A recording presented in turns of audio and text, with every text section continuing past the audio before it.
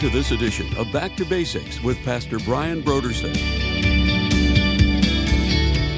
Resurrection always refers to the bodily resurrection. So people often ask this question: where do people go after they die, and why does it say that the dead will rise first? Does that mean that they've just been sort of, sleeping for thousands of years? What does it mean? No, it means their bodies, because the resurrection is about the body.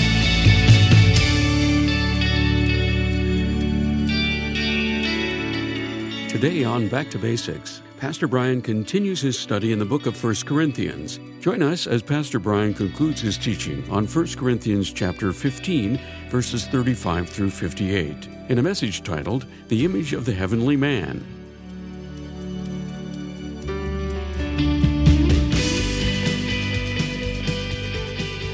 Now, here's Pastor Brian. They will compromise and come up with ideas like, Adam and Eve, they probably weren't the first people. They probably were actually part of a Neolithic race that existed, and yet at a certain point in time, God sort of just touched them, and he made them aware of his presence, and that's how they came into existence, because we know that there couldn't have just been two people. Certain theologians who dabble with liberal ideas, they come up with these kinds of suggestions. But the problem is, Paul says that not only was Adam the first man, but he was made of the dust. He was not a descendant from a Neolithic race. He was not just a hominid that at some point God enlightened. No, he was made of dust, just like Genesis said, and just like Jesus taught. So, point being, there are so many things that we could delve more deeply into here. But what I want us to see before we move into verse 50 is I want us to just think for just this moment about, again, bearing the image of the heavenly man. Bearing the image of the heavenly man. As sure as you're sitting here today, as sure as you're in a body that was passed down to you from generation to generation, beginning with Adam, as sure as that is a reality, you will bear in the future the image of the heavenly man. God has an amazing, glorious, unimaginable, unthinkable future in store for those who have trusted in him. And Jesus is the first fruits of that. He's the one. And Jesus rose. The distinction between the resurrection of Jesus and other resurrections that we have in the Bible is, of course, that Jesus rose to never die again. Jesus rose, and he rose in a body that was the same body because he bore the wounds from the crucifixion, but it was also different. It was a glorified body. And so, as Paul is saying, there are earthly bodies. Those are the ones we're obviously living in now, but there are also heavenly bodies. And we who have borne the image of the earth, the man of dust, will bear the image of the man of heaven. That's what everyone who believes in Christ has to look forward to. The glorified state, ruling and reigning with Christ in a new body that is no longer subjected to sin and corruption and all of those things that we deal with here and now. So that brings us to the final verses here. And so Paul says in verse 50, he says, I declare to you, brothers and sisters. So this is, he's sort of, in a sense, he's summing it up, but then he's transitioning. He says, I declare to you, brothers and sisters, that flesh and blood cannot inherit the kingdom of God, nor does the perishable inherit the imperishable. So the kingdom of God, now we've talked a lot, even in this series, we've talked about the kingdom that's already, but not yet. We are part of the kingdom. We've entered into the kingdom. Jesus said the kingdom of heaven is at hand and so forth. And so in one sense, the kingdom is here, but in its ultimate sense, the kingdom isn't here. And what Paul is also telling us is that the kingdom in its ultimate sense cannot be entered into by flesh and blood. So he then says this. He says, listen, I tell you a mystery. We will not all sleep. And just note, when Paul says sleep, he's talking about dying. And we can just read it that way. We will not all die, but we will be changed. In a flash, in the twinkling of an eye, at the last trumpet, for the trumpet will sound, the dead will be raised imperishable, and we, speaking of those who are alive at the time, will be changed. Now, there's a few things here that we need to consider. So Paul here, he's talking about the resurrection, but he's also talking about this translation of the living saints. He is going to talk about the worldwide demonstration of Christ's victory over death. And then finally, in verse 58, he will call us to fully give ourselves to the work of the Lord. But let's back up and look for a moment at verse 51. Listen, I tell you a mystery. Paul, it seems, was given this understanding of this idea that there would be a generation of people who would not die, but who would be instantly translated into the glorified state. So when he says, I show you a mystery, the word here, mystery, is a word that means, and is used this way throughout the New Testament, something previously hidden, but now being revealed. So Paul is saying, I'm going to tell you something that has not yet really been clarified. Now, there have been hints at this. Jesus hinted at it, I think, in Luke 21. But here, Paul is going to really spell it out. And so he's going to basically say a generation of believers in Jesus will not die, but will undergo an instantaneous transformation to the glorified state. There's one other place in the New Testament where Paul describes this event here. And it's in 1 Thessalonians chapter 4, verses 13 through 17. And let me read it. He says, brothers and sisters, we do not want you to be uninformed about those who sleep in death, so that you do not grieve like the rest of mankind who have no hope. For we believe that Jesus died and rose again, and so we believe that God will bring with Jesus those who have fallen asleep in him. According to the Lord's word, we tell you that we who are still alive, who are left until the coming of the Lord, will certainly not precede those who have fallen asleep. For the Lord himself will come down from heaven with a loud command, with the voice of the archangel, and with the trumpet of God, and the dead in Christ will rise first. After that, Paul's assumption is that that could happen in his lifetime, we who are alive and are left will be caught up together with them in the clouds to meet the Lord in the air, and so we will be with the Lord forever.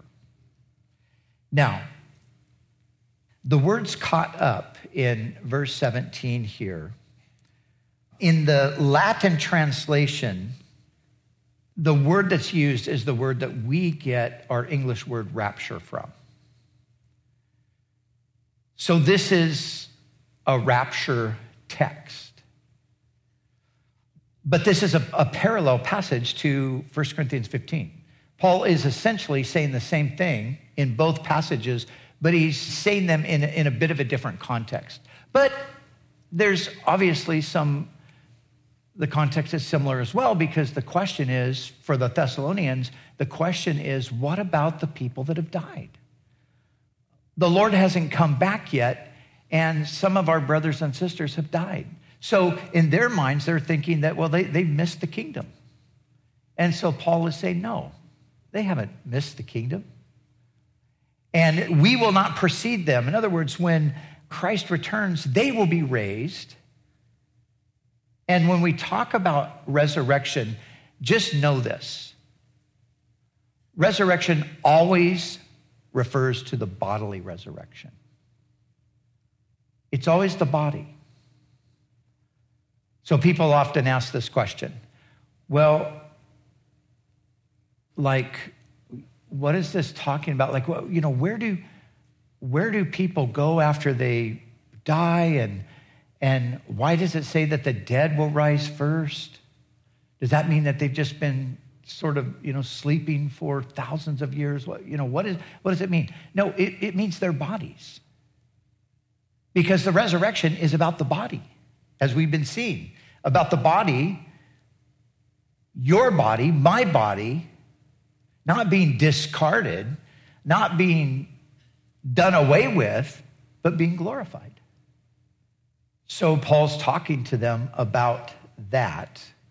And he describes it as this being caught up to meet the Lord in the air. So this transitional thing takes place instantly, as Paul said to the Corinthians as well, in a flash, in the twinkling of an eye. Now, the Greek word here is the word harpazo, which means, as is translated, caught up, or it can mean suddenly taken away. But this is what I want us to see. The point isn't as much on being taken away as it is on being immediately translated to the glorified state. And I think it's important that we see that. Because a lot of times the emphasis has been on being taken away, being caught up, getting out of this place. Because it's all going to hell in a handbasket anyway, so we're just getting out of here. But I don't think that's what Paul really had in mind when he was teaching us this. I don't think he was saying, okay, you guys just know this, man. It's all going to burn, so just buckle your seatbelt. Won't be long, and then we'll be out of here. He certainly couldn't have been saying that because 2,000 years have passed since he said these words. But that's the way it's been interpreted by many in the last several decades. And it's been a way that I have at times interpreted it as well. But I think, again, the real point is that he's talking about this immediate translation to the glorified state. And so he's talking about resurrection. He's talking about this translation to the glorified state. And then he says this in verse 53. He says, "For the perishable must clothe itself with the imperishable, and the mortal with the immortality. When the perishable has been clothed with the imperishable," so when this event takes place, that's what he's describing, "and the mortal, the perishable with the imperishable, the mortal with immortality, then the saying that is written will come true. Death has been swallowed up in victory."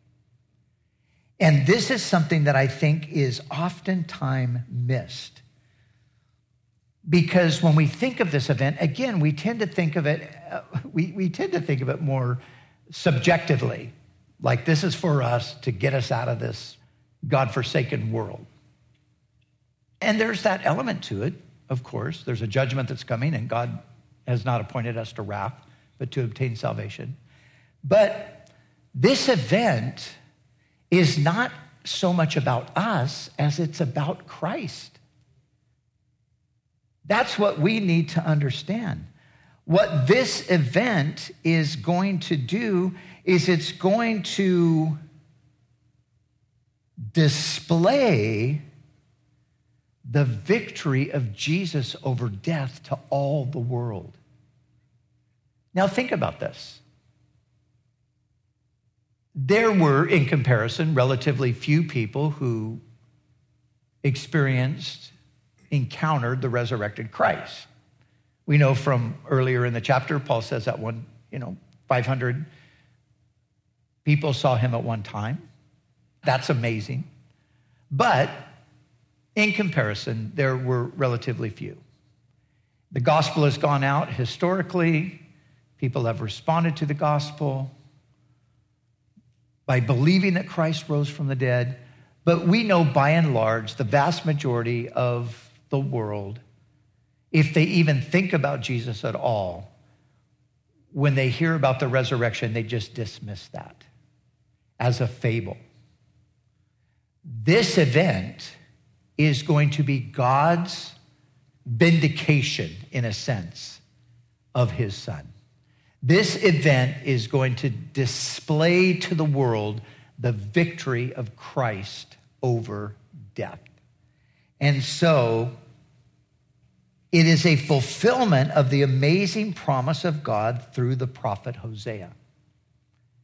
The Lord spoke through Hosea, chapter 13, verse 14, and he said this, I will ransom them from the power of the grave. I will redeem them from death. O death, I will be your plagues. O grave, I will be your destruction. Paul is saying, when this event happens, when people all around the world simultaneously are translated into glory immediately, then this saying will come true. This will be the demonstration. And of course, at the return of Christ, it will be an even more crystal clear demonstration of his victory over death. So Paul, having said that, he then says this. Well, he goes on, he says, the sting of death is sin, the power of sin is the law. But thanks be to God. He gives us the victory through our Lord Jesus Christ. Therefore. So in other words, in light of everything that I've been telling you about the resurrection, this is how you are to respond. Therefore, my dear brothers and sisters. Now let me just put it in the negative for a second. Our response is not to adopt an escapist mentality. We're not to adopt an escapist mentality. We're here in the world to do something. And if we're always thinking, I just want to get out of here, we just need to escape, we're not going to be able to do what we're here to do. So we don't want to adopt an escapist mentality, nor should we be sitting around trying to put all the pieces of the end times puzzle together. People have been occupying themselves with that for decades, and it always proves fruitless because nobody ever gets it right. Let's just be honest. How many times have we heard the predictions and been told the scenarios? And this is how it's all going to unfold. And this is how it's all going to happen. And then everything in the world changes. And so we got to come up with another interpretation. But we're not intended to do that. We're not to make predictions about the Lord's return. This is something that he has put in his own time. You think of the apostles themselves. I mean, after the resurrection of Jesus, just before the ascension, they said, Lord, will you at this time restore the kingdom to Israel? They thought that, okay, this is it. This is what we thought you were just going to come and bring in the kingdom. We didn't realize there was going to be a cross and a resurrection and all that. But surely now that all of that is done, all of that unforeseen stuff has come to pass, surely now you're going to restore the kingdom to Israel, right? And what did Jesus say? He said, it is not for you to know It is not for you to know things that the Father has put in his own time. It's not for you to know that. You're not to be preoccupied with that, but you shall receive power when the Holy Spirit comes upon you, and you're going to go out and you're going to be witnesses to me to the end of the earth. This is something that they did not foresee. For them, it was like, okay, man, this whole cross thing really threw us for a loop. But the resurrection solved all that. So surely now is the time for the kingdom. But it's not for you to know that. So God help us not to continue to make the mistakes of predicting when the Lord is going to return. Rather, what do? Stand firm in our faith. Stand firm in our faith, not being moved every time the sand shifts under our feet. Just standing firm in our faith, because if we believe that Christ died and rose again, then we believe that Christ will come again. And he will come and sort it all out in his time. And so we are to stand firm. We are to let nothing move us. We are to always give ourselves fully to the work of the Lord. Or as the New King James says, that we are to be abounding in the work of the Lord. Or other translations say we are to excel in the work of the Lord. What is the work of the Lord? Well, of course, the work of the Lord is getting the gospel to those who haven't heard it. And discipleship is the work of the Lord. And serving one another as the people of God is the work of the Lord. And serving the community that God has placed us in is the work of the Lord. And seeking to advance the influence of the kingdom of God as far and wide as we can in this world, that is the work of the Lord. And we are to be excelling in it. We are to be abounding in it. We are to give ourselves fully to it. You know, there's so many people today just kind of running around, directionless. They know about Jesus. They've received the gospel, but they've got all other kinds of priorities. Paul says, give yourself fully. Give yourself fully to the work of the Lord, because you know that your labor in the Lord is not in vain. Our labor in the Lord is not in vain. Whatever you do for Jesus, he sees it. He appreciates it. And one day he's going to reward us for it. So give ourselves, in light of all this, this is again, Paul's conclusion. In light of all this, let's give ourselves fully to the work of the Lord. You're never going to regret doing that. At the end of your life, you're never going to say, I shouldn't have served the Lord as diligently. But of course, many often say, I wish I would have done more. I wish I would have been more serious. Let's not be that group of people.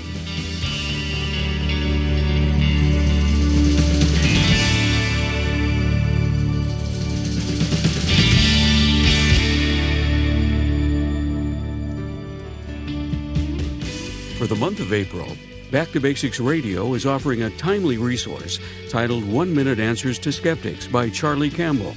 Has a skeptic in your life ever stumped you with questions regarding God, social ethics, or supposed contradictions in the Bible? Well, with this book, 1 Minute Answers to Skeptics, concise responses to the top 50 objections and questions by Charlie Campbell, you can be equipped to address the questions of skeptics on those exact topics and many others. If you want to be equipped to always be ready to give a defense of the faith, we encourage you to call us right now at 1-800-733-6443 or visit us online at backtobasicsradio.com. And when you give a gift to Back to Basics, we'll send you this book as our way to say thank you. We do appreciate your generous support of this ministry. We'd also like to remind you that all of our other resources are waiting for you at backtobasicsradio.com or by calling our request line at 1-800-733-6443. That's 1-800-733-6443. Our desire is to encourage you in your daily walk with God. We'll continue tomorrow with more valuable insights from Pastor Brian as we study together in the book of 1 Corinthians.